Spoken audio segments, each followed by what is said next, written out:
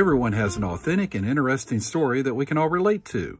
On Authentic Conversations with Stock and Hicksey, our podcast gives these stories the space to be heard. Along the way, we will laugh, learn, and appreciate this interesting and crazy journey called life. Now, here is Stock and Hicksey for the most authentic conversation you will hear today.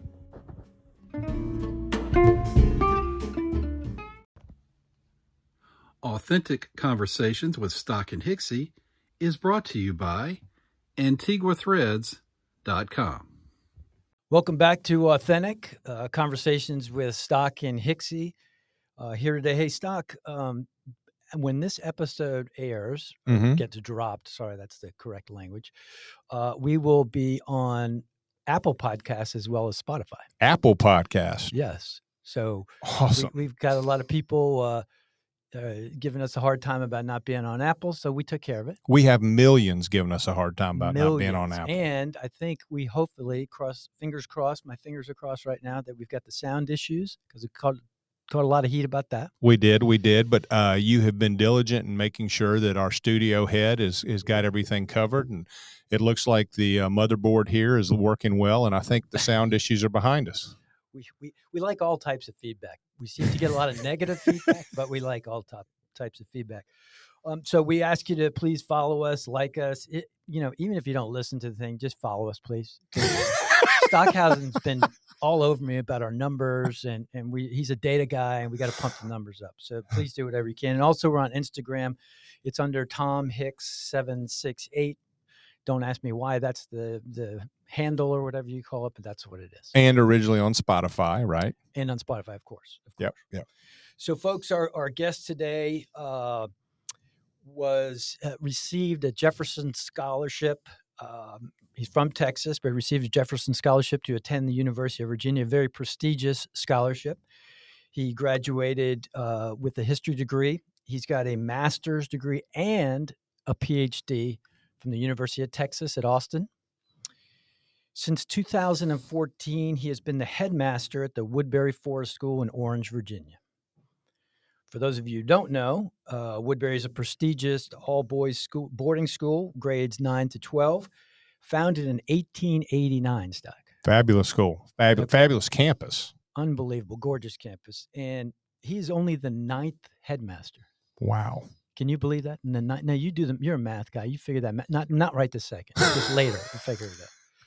Right now, I can't think of another person that I know a person that I know personally. Okay, who is better suited to lead young men than our guest. Besides his obvious brain power, his moral compass has always been true, and he is guided by his faith. And importantly, he's a fraternity brother of mine. Oh my! Can you believe that, Stock? I think you're just lucky. I think you're really lucky, Tommy. He and this guest and I have talked about this a few times, and I'm not sure what he was thinking when we chose the Zeta Psi house. I think we might have drugged him during the rush. I'm not positive. But folks, we have Dr. Byron Hulsey with us today. And Byron, thank you so much for taking the time to be with us. Oh, you're welcome. I'm delighted to be here. This is going to be fun. Absolutely. Well, it's great. I am excited to find out about you. And, he's a published author as well. I guess we can get into that. And he's also been headmaster or head of another school, I believe. But start the story for us. Where are you from? You're from Texas, right? I am. I was born in a little town in northwest Texas called Pampa. My dad has died, but he was an Episcopal priest. And so we moved around quite a bit when I was a kid. I lived my first 5 years in Pampa, then moved to Nashville, Tennessee, and lived there for 5 years until I was 10, and then back to Texas. I was in Midland, and then my dad was elected bishop of the Diocese of Northwest Texas.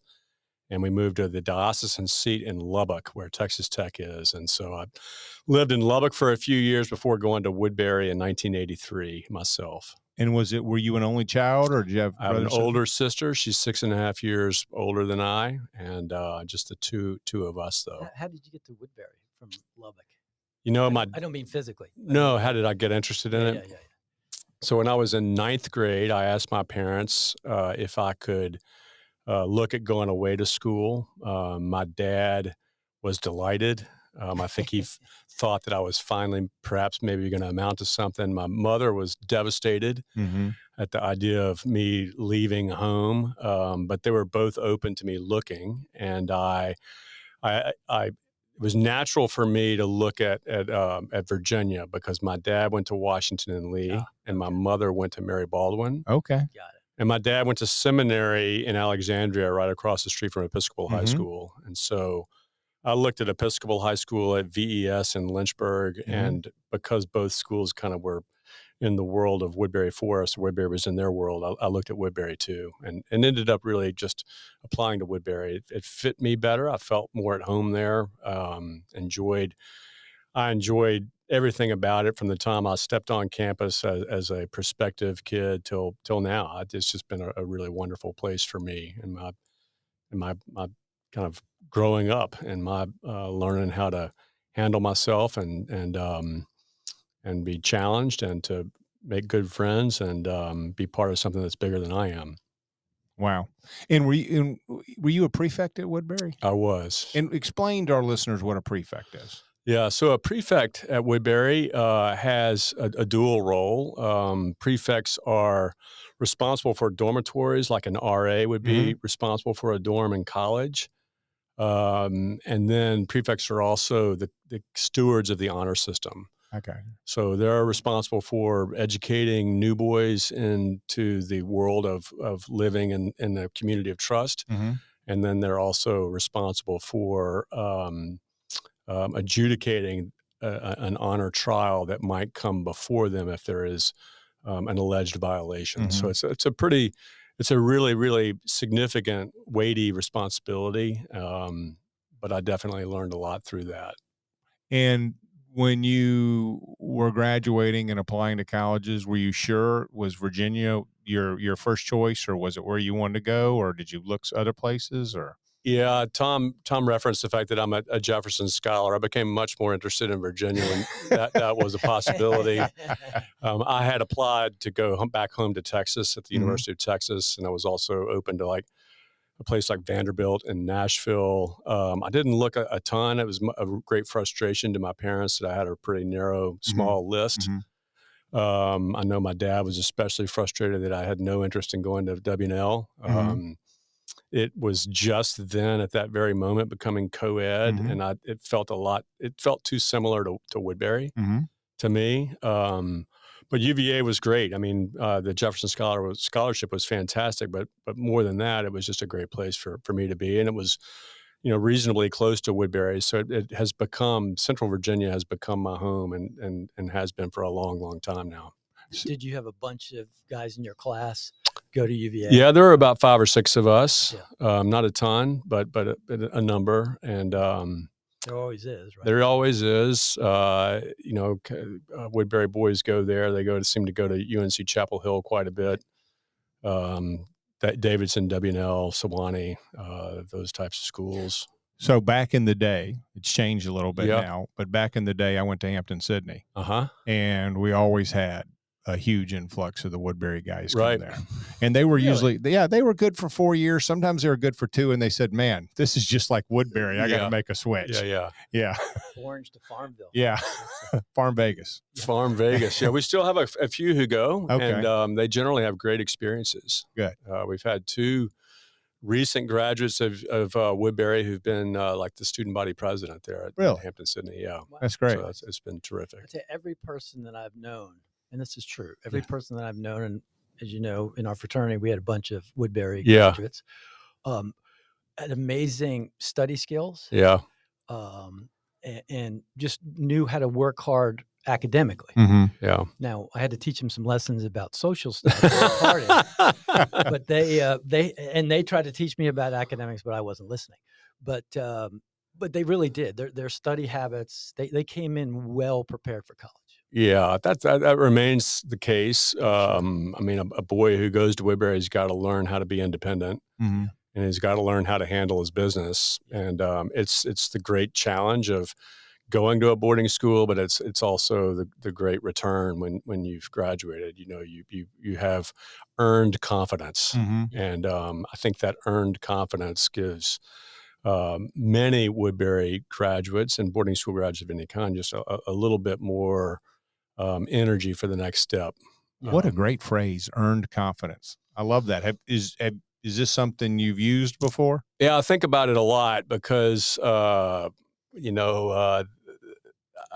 I feel like my parents were similar to a lot of parents that I knew at the time and still know now. And we've all wanted our children to know that they're cared for and that they're loved and that they're special. My parents certainly tried to make me feel that way when I was with them. But the reality is that before I went to Woodberry, I didn't have much confidence because no one else really looked at me as worthy of a lot of investment. And when I got to Woodberry, that just changed completely. I've had never before been challenged to be significantly better than I was by people that I wanted to look up to and wanted to be like. And that was true for older boys at Woodberry when I looked at how they projected themselves, and it was definitely true for my teachers and coaches. And I think that the process of learning how to take responsibility for myself, and this is still the case at Woodberry, gives you the kind of earned confidence that I think is invaluable. And I want to say one other thing. I know I'm supposed to be asking questions here, but I want to say just something. Sorry, Tommy. Yeah, he does this a lot. Something that I've noticed that I really respect about the Woodberry guys. I have a lot of friends that went to Woodberry, and some of them were athletes. Some of them were really academic. Some of them were into the arts. And it seems to me, I don't know if it's because they're at boarding school, because they're away from home, but all of the boys in each class seem to really come together and respect the differences that each of them have, more so than I might see in a regular high school, meaning, I don't want to be too typecast, but the jocks and the guys that are into the arts, there's a respect both ways. And I've really, really enjoyed seeing that from the young men that go to Woodberry. Yeah, I think that's still the case. I mean, from my perspective, the Woodberry culture, it's driven by the fact that it's all boys. And so there's less preening among the boys. They're more real with each other. They're more who they are. Sure. And so it's driven by the fact that it's all boys and it's all boarding. Right. There are no day students. So they're all in it together. It's shoulder to shoulder and elbow to elbow. It's not like there's a crew that goes home at the end of the day or goes home much on weekends. I mean, they're just in it. And then the location. The location which is quite rural. Tom mentioned Orange. It's not in Orange. It's in Madison County, not even in the thriving metropolis of Orange. It's in Madison County. So it's pretty far removed. Uber doesn't make its way, thank God, to Woodberry. And that basically means that we're there together. And they just get to know each other really, really well. Woodberry boys do. And a few things that I've noticed over my years is that Woodberry boys, they don't like it when somebody's trying to fake it in front of them. And they will get on you mercilessly if you're trying to fake it and be somebody you're not. I learned this, I see it all the time. I experienced it myself, and what I saw when I was a boy, I saw it again when I was on the faculty in the late 90s. But one of the most current manifestations of it, my son graduated a year ago in the class of 2022. When he was a ninth grader, a new boy, he lived on dorm like all boys do. And a big group of guys was in Turner Hall, which is a dormitory, and they were all sitting around watching football one Saturday afternoon. And it was in pretty late September. So it was about a month after school started. These are all ninth grade kids. And one of the boys was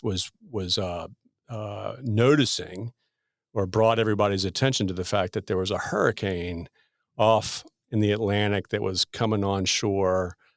And he said, and it was like a day or two away, and they occasionally during the game pivot to the weather map and show this big hurricane coming. And this guy said to the assembled crowd of guys, his classmates, he said, "My family and I are really worried about our coastal properties." Mm. And everybody kind of looked at him, and anyway, that didn't say much. But at halftime, some enterprising Woodberry boy started up a collection of quarters that they ceremoniously gave to this guy to help with the restoration of the boys' coastal properties. Once the hurricane had finally kind of cleared out. And I thought that, the school's in good shape. Right. The school. He's going to take it into his own hands. Yeah. And these are ninth grade new boys, and they've already figured out that nobody at Woodberry really gives a rip about your coastal properties. They don't know. At Woodberry, we don't know really where each other comes from. Mm-hmm. No one's driving on campus, and so they don't really see your car. Yeah. They don't really know what kind of house you live in unless you're from the same town. They don't know who your parents are. They don't know really who's got money and who doesn't have much money. 48% of the student body right now is on tuition assistance, but no one really knows who they are. And that's liberating for boys, especially that age, 14 to 18 or 15 to 19, to just kind of be liberated to be who they are and not try to fake it. Because again, if you try to fake it 24/7 in that kind of environment, it's going to wear you down.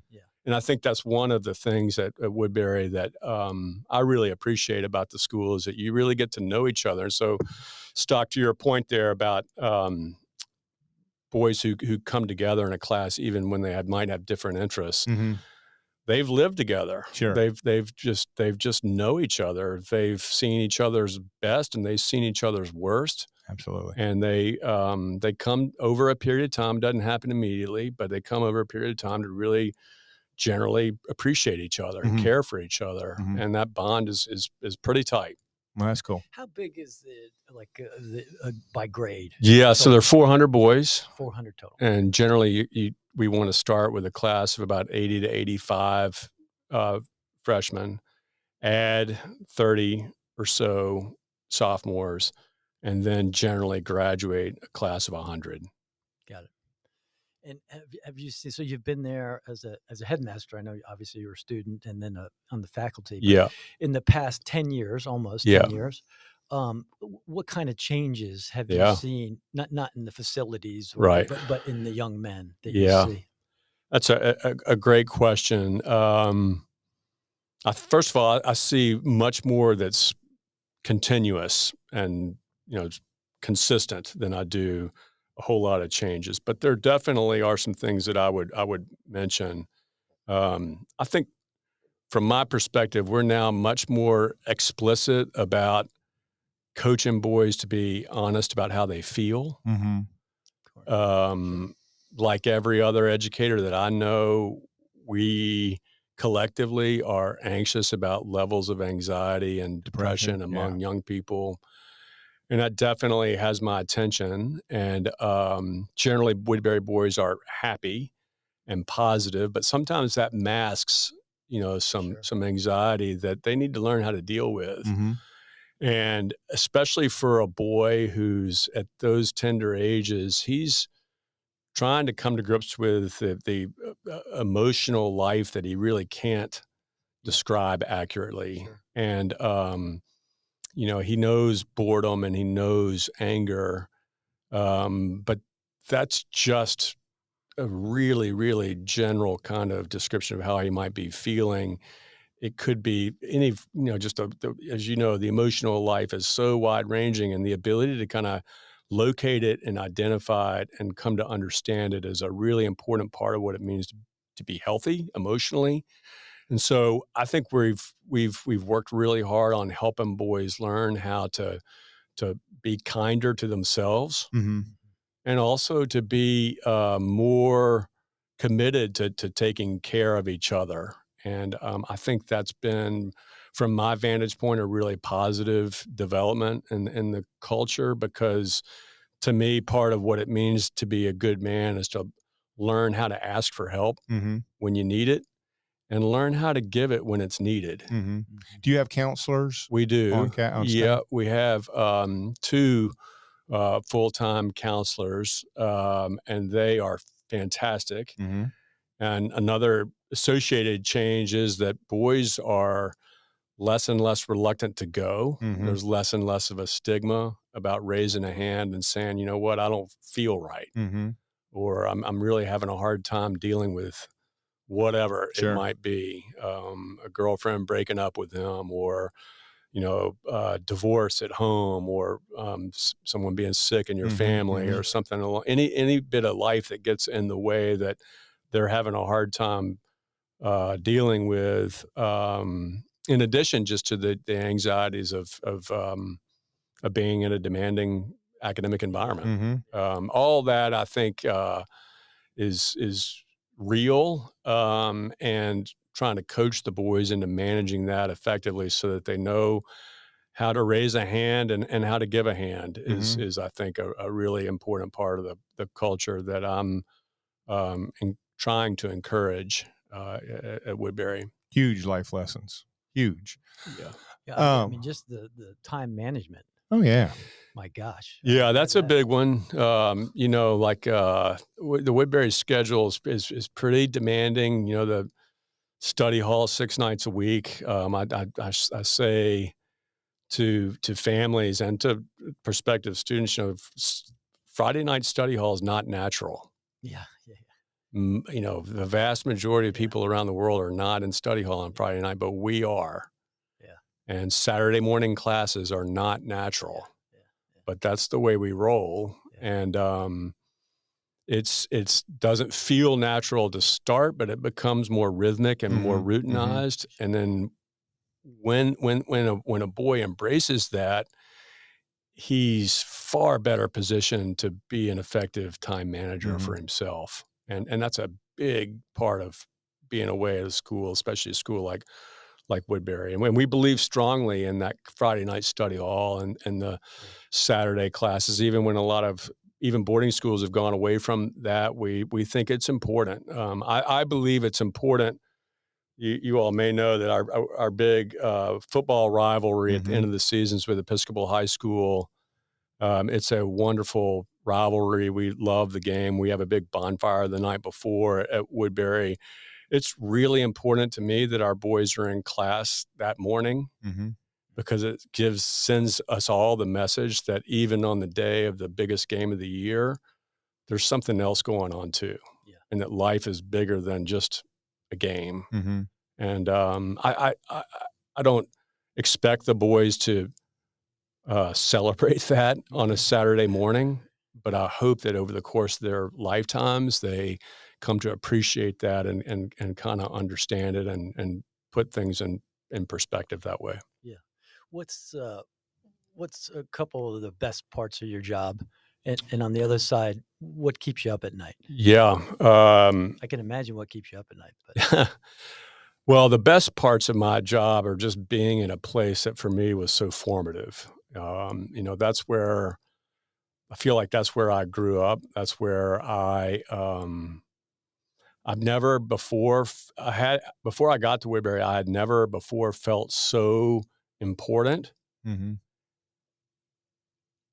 And at the same time, so small. And the juxtaposition of that, of like knowing that I was just a little piece of something that was so much bigger than I would ever be, was really powerful for me. Yeah. And I felt like I mattered to people. And that combination is something that I've just never, to be candid, I've never really found it in that kind of, with that kind of velocity and with that kind of energy anywhere else. And so just being at Woodberry in the role that I have, or even when I was a teacher and a coach and college counseling back in the late 90s, I mean, for me, that's just fun and that's just meaningful. And it gives me juice to be in a place like that has that kind of personal meaning for me. It's such an emotional place. Beyond that, because that's kind of gauzy, that's kind of, you know, a little bit maybe hard to for others to understand. But the things that give me a great deal of joy, I teach one class, and I love that. Is it history? It's honors American history to sophomores. I thoroughly enjoy that. I enjoy getting to know the boys in that environment and having them get to know me. I like to be kind of connected to the academic schedule in that kind of manner. I'd say just generally watching the boys grow up and remembering how like really, really clueless they were when they came in as ninth graders, and watching them graduate with what I was just describing as that earned confidence. And I also, one of the things I really like in the wintertime, every year, I visit with the senior class in small groups of 4. I do it every year. And I ask them the same 4 questions. I ask, what do you value most about your Woodberry education? What would you do differently if you had to do it all over again? Who have your best teachers and coaches been, and who have your worst teachers and coaches been? And that feedback, that kind of opportunity to hear the boys talk about their experiences, they kind of reflect on it, is super meaningful to me and very helpful to me trying to lead the school and have my finger on the pulse of what it feels like to go to Woodberry. The older I get, the further removed I am from that experience. And so intentionally making an effort to get closer to that experience at certain times without being too intrusive. You know, I don't want to be a creeper. Nobody wants that out of a headmaster or a teacher or a coach. I don't think the word creeper and Dr. Hulsey go together. Yeah, well, thank you. I appreciate that confidence, Tom. But you know, just trying to, as appropriate, connect myself to the experiences of the boys. That's what gives me the most energy. I'll say a couple of other things like hiring great people and watching them go. You know, just turning them loose. And then watching the way they flourish at Woodberry and grow personally and professionally. That's very meaningful. I love it when a Woodberry member of our team goes to another school and serves as a head of school. I think I hate to lose those folks in the moment, but when I look back on what they've contributed and what Woodberry is doing for other places, that's important to me and meaningful. So just everything I can do to be connected to the humanity of the place, that gives me energy, and I love that. What keeps me up at night, and this is maybe something one way for me to think about it. I love everything about Woodberry that is connected to Woodberry as a community. What I find challenging to deal with, which won't surprise you, is everything that's expected out of Woodberry as an institution. So explain that. So and there's a difference. You know, to me, an institution has responsibilities that include really important stuff like HR and employee handbooks and processes for dealing with just the legalese and the litigious nature of the world today, and us making sure that our bases are covered and we're doing things the right way, the nuts and bolts of making sure that we're doing things at the highest possible level. Frankly, I don't get a ton of energy out of that, especially when, as is always the case in a human community, you got something you got to deal with, and you got to fall back on those kind of institutional standards and practices, which feel in many cases really devoid from or separate from the humanity and the kind of values that I think are so important to a thriving place for a boy to grow up. So, listening to you talk here, and growing up with an Episcopal minister as a father. Yeah. And listening to you talk about the, I don't know, for lack of a better phrase, more humanistic qualities of the boarding school versus the business side of the boarding school. Do you think that that inherently made a difference for you in regard to relationships, human development, that part growing up with a father as an Episcopal minister? Yeah, I'm certain that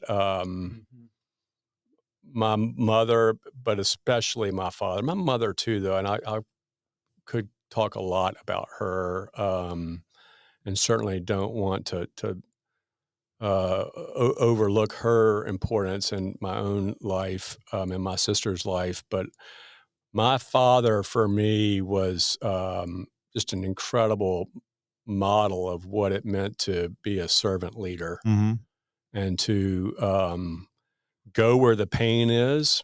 So Dad was, I just have all these memories of him as a kid who, watched his father just, as I said, go where the pain is, and what he would do. I mean, he would hear about somebody who was in some kind of distress and just call them or go see them. And I learned through that you don't wait for a better time or a more convenient time. You just go, and sometimes you just sit there, and there's nothing to say, and you just give a boy a hug, or a fist bump.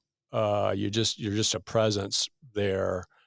So yeah, he as a pastor, I mean, there's a pastoral responsibility that comes with being a headmaster, or there should be. I should say that. In my opinion, there should be a pastoral responsibility that comes along with that. And Dad taught me to embrace that as a way of not only serving other people, but also serving myself. I saw how much he gained from everything that he did, how much better his life was because he was in the arena with people who were suffering, and sometimes people who were celebrating. That was a massive, massive example for me. That's a rich life. Yeah, his life was incredibly rich, and my life is plenty rich. That is for sure. I do not lack for things to be excited about and things to energize me. I wish our listeners could see the smile on his face right now, Byron's face, while he's talking about that. Well, I also wanted to mention, Tom, you asked what gives me energy. When I was head of a K-12 day school, when I was grade school, it's called Randolph in Huntsville, Alabama. When I was having a bad day there, I would go hang out with the kindergartners, and they'd run up and kind of hug you, and it was awesome.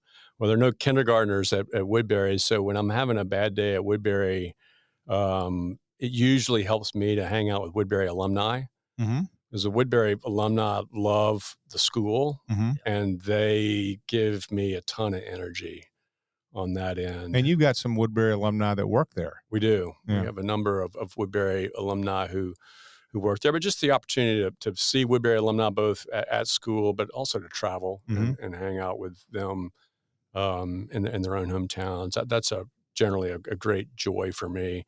The other things that are hard about the job, I mean, we've already kind of talked about the mental health challenges that young people and faculty and staff and my team, anybody and everybody are dealing with. Those can be depleting.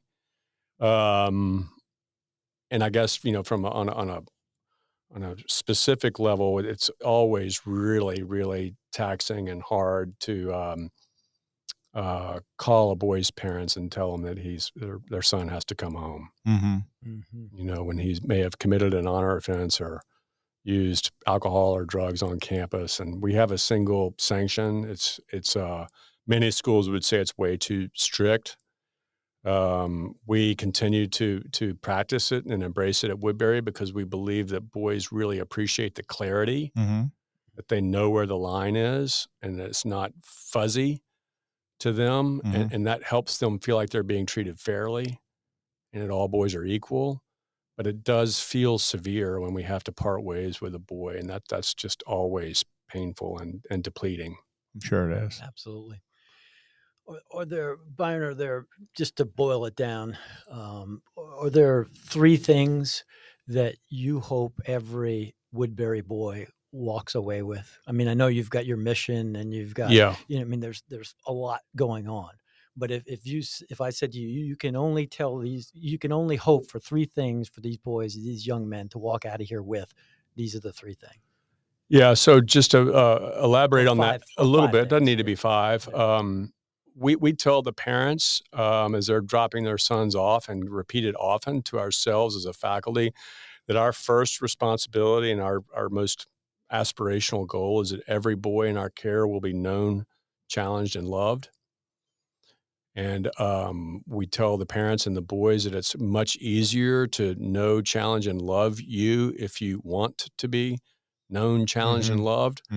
But that's really big for us on the faculty side. So I'd say that if a Woodberry member of the faculty leaves to go to another school or retires, I hope he or she would remember that known, challenge, and love, that is the essence of great teaching and coaching.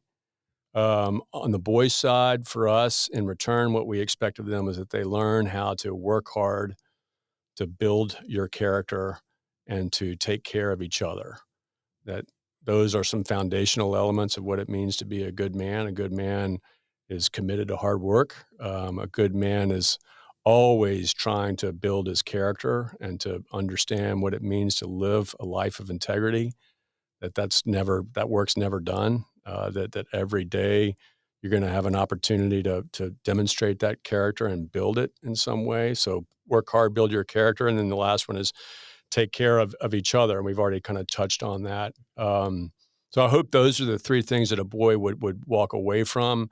If you boiled it down to just one, I think the school exists to graduate young men who know how to take responsibility for their lives.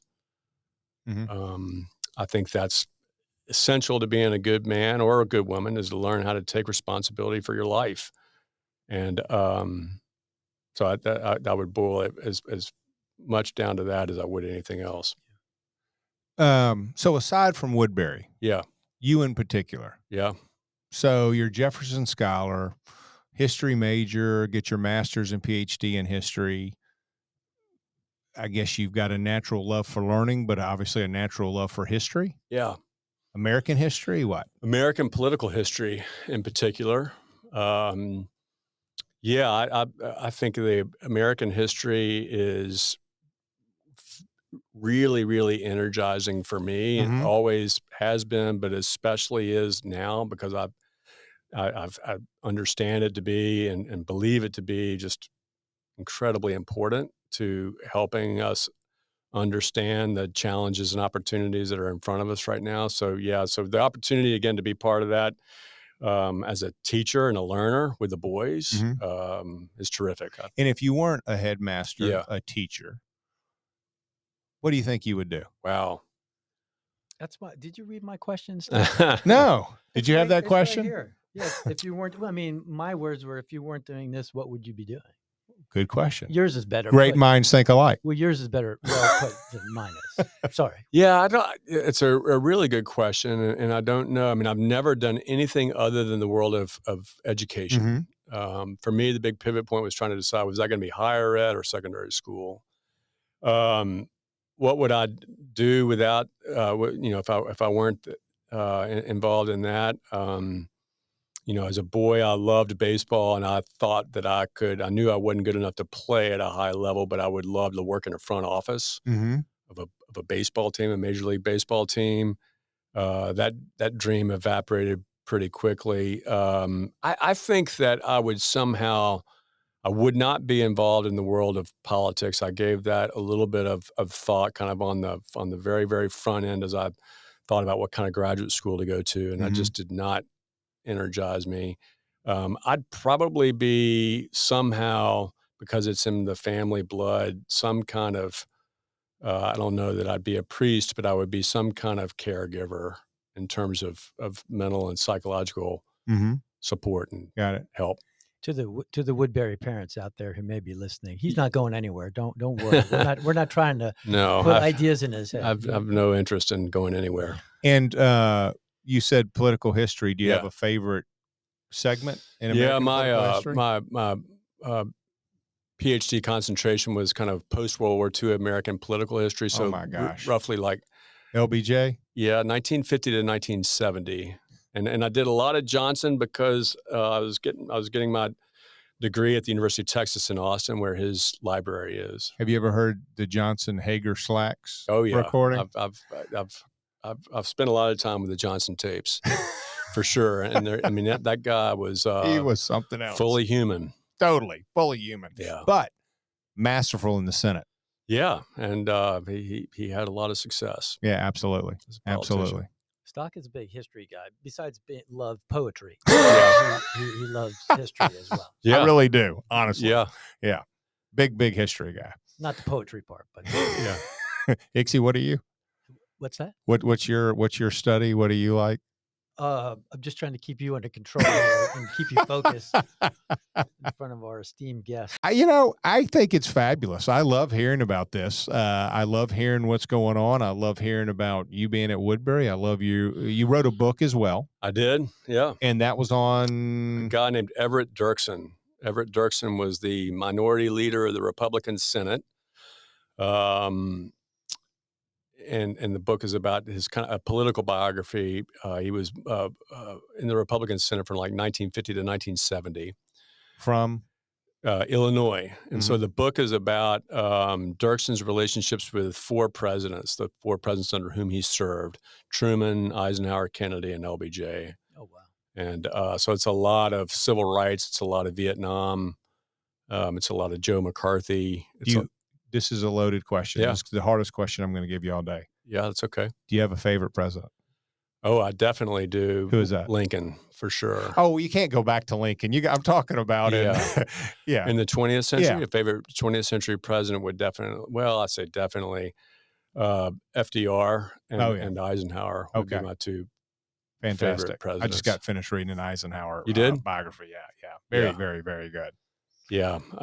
I've spent a lot of time researching this book and a good bit of time in Abilene, Kansas, where his library is. Yeah. It's a nice place to visit if it doesn't need to be too long. That's great. Yeah. Are you writing another book? No. Yeah. Are you plans to? I don't have any plans to write another book. I mean, I'm a historian by training, and the amount of time that it takes to research, and much less write is just more than I can handle. I do have a blog that I enjoy contributing to on occasion, and promote it. What's it called? Well, it's called What Matters Most, and it's on the Woodberry website under leadership. And I like to. I mean, I enjoy populating that on occasion. Some of it is the sermons that I've given at Woodberry, and I do enjoy writing, mostly because I feel like I'm writing for myself as much as I'm writing for anybody else. And so, I enjoy my blog, but a book-like project would be a little overwhelming. Yeah. And you have two children? I have two children, a son, Ben, who is interestingly a rising sophomore at Washington and Lee, where my dad wanted me to go, and then I just wouldn't look. So I know my dad and somewhere out there is really happy that someone in his family listened to him. And my daughter, Claire, is a rising 10th grader at St. Andrews in Delaware. Oh, fabulous school. Yeah, it's a great school. She loves it. So fantastic. Good stuff. Well, Byron, thank you for taking the time to come down here and talk to Stock and I. It was great stuff. And can I give you one thing? And it doesn't need to even be recording, but I just want to say one other thing that may be of interest to you. Please. I shared with you, Lincoln is my favorite president. In 1838, he said, as a nation of free men, we will live forever or die by suicide. And I think about that all the time. How can we graduate young men who will contribute to life in a democratic republic that I hope will live forever? And I also think about some of what I see in the world today, which looks to me to be like really unfortunate, unhelpful, unhealthy acts and practices that remind me of what Lincoln might have referred to as death by suicide. I was talking to for a Democratic Republic. I was visiting with someone not long ago who reported to me that a school in Virginia, the football coaches are escorted off the field by the police to get to their cars and then to the field house where the school is, and then make sure that they're on their way safely from the field house home. And you wonder why there's like a teacher shortage in the country. When, or just the way I've seen like officials treated when they're just trying to call a game, and then hearing that there's a ref shortage in the country. It's like, well, it's obvious why there is. And not only are your words profound from what Lincoln said, but Lincoln's humanity is what appeals to me. Yeah. If you take a look at how many elections or he ran, how many times he ran and was lost. Defeated. Yeah. You take a look at the fact that he dealt with depression for much of his life. You take a look at the fact that he lost a child. Two children. Yeah. You take a look at the fact that he had a original love of his life that he lost. Take a look at the fact of a divided country that he was managing at the time. His humanity that he had while still maintaining a sense of decorum and a sense of faith about the human, regardless of what side you were on in the country, is unbelievable to me. And to keep moving forward. Yeah, well, the second inaugural is maybe the quintessential expression of that humanity, and that empathy for all Americans, North and South. Yes, and just a model for all of us if we're paying attention. Absolutely, absolutely.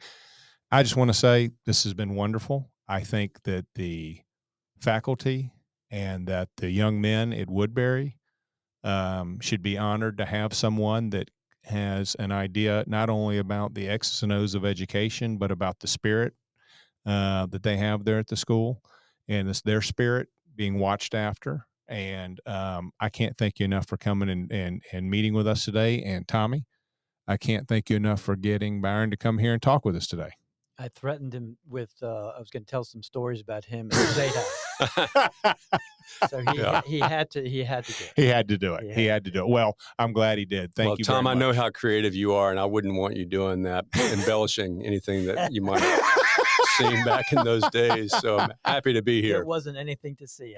Not one thing. The stock, unbelievable ending right there. That I couldn't say it better. Just besides the fact that the Woodberry parents and the faculty and the kids are lucky to have you, and you're in a great spot.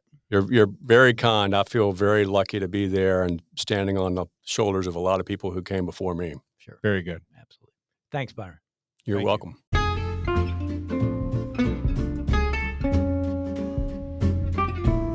Authentic Conversations with Stock and Hicksey is broadcast for the world from Charlottesville, Virginia by Tom Hicks and Rob Stockhausen. Please like, follow, and share if you have enjoyed this conversation. Have an authentic day.